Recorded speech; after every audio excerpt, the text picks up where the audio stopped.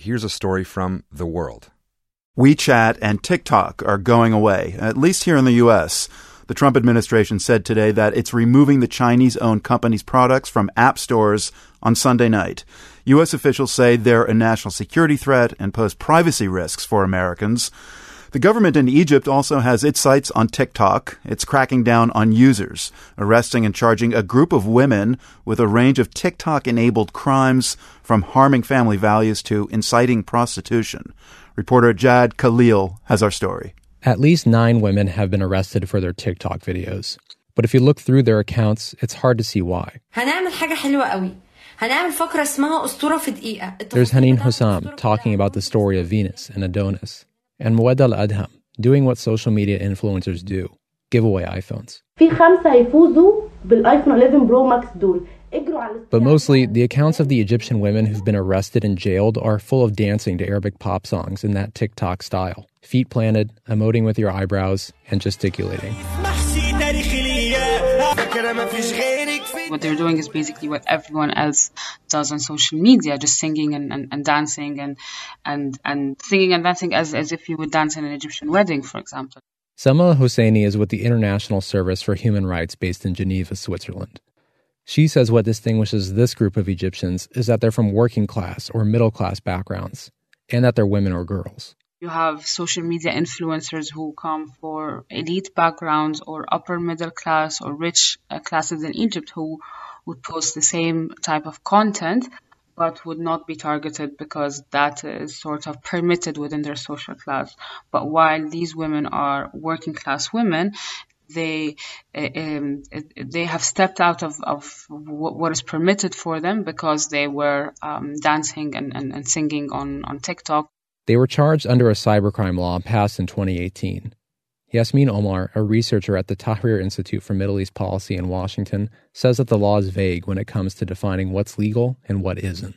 It was written using very broad terms that could be very widely interpreted and criminalizing a lot of acts that are originally considered as personal freedom.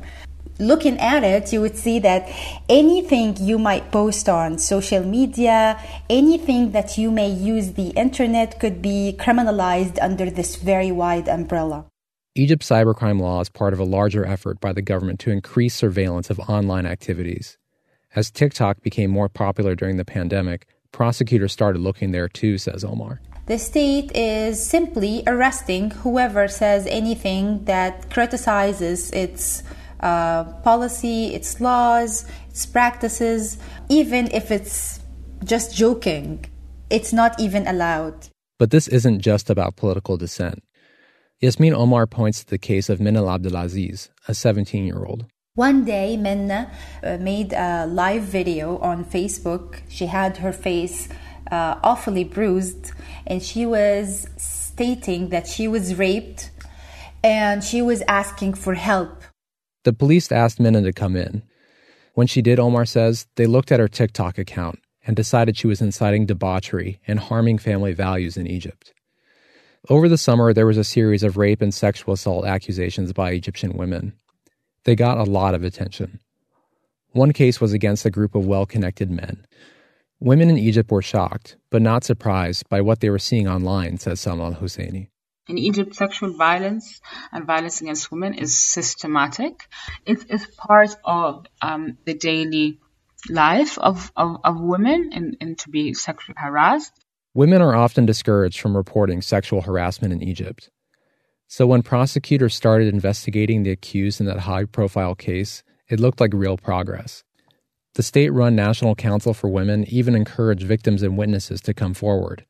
But Yasmin Omar says it did not go well. Somehow the prosecution decided to charge the witnesses. Once again, Egyptian authorities looked at women's social media accounts and then investigated the women for promoting homosexuality, drug use, inciting debauchery, and publishing false news.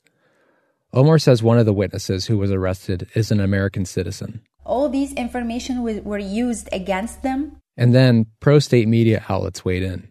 Al-Hosseini says that when they profiled the women in the TikTok case, the message was clear. You have the Egyptian media basically, really sensational headlines, putting the photos of the women not blurred, using photos that have sex appeal, for example, while and using their names, publishing the investigations that are supposed to be confidential. Social media has played an important role in Egyptian politics. In 2011, crowds toppled the regime of military dictator Hosni Mubarak. That uprising was in part organized online, with Twitter and Facebook. In 2018, the former army general and current president, Abdel Fattah al-Sisi, swore he would maintain stability in Egypt. الكلام اللي كان اتعمل من 7-8 سنين مش هيتكرر تاني في مصر. Beware, Sisi said. Whatever happened in 2011 is never going to happen again.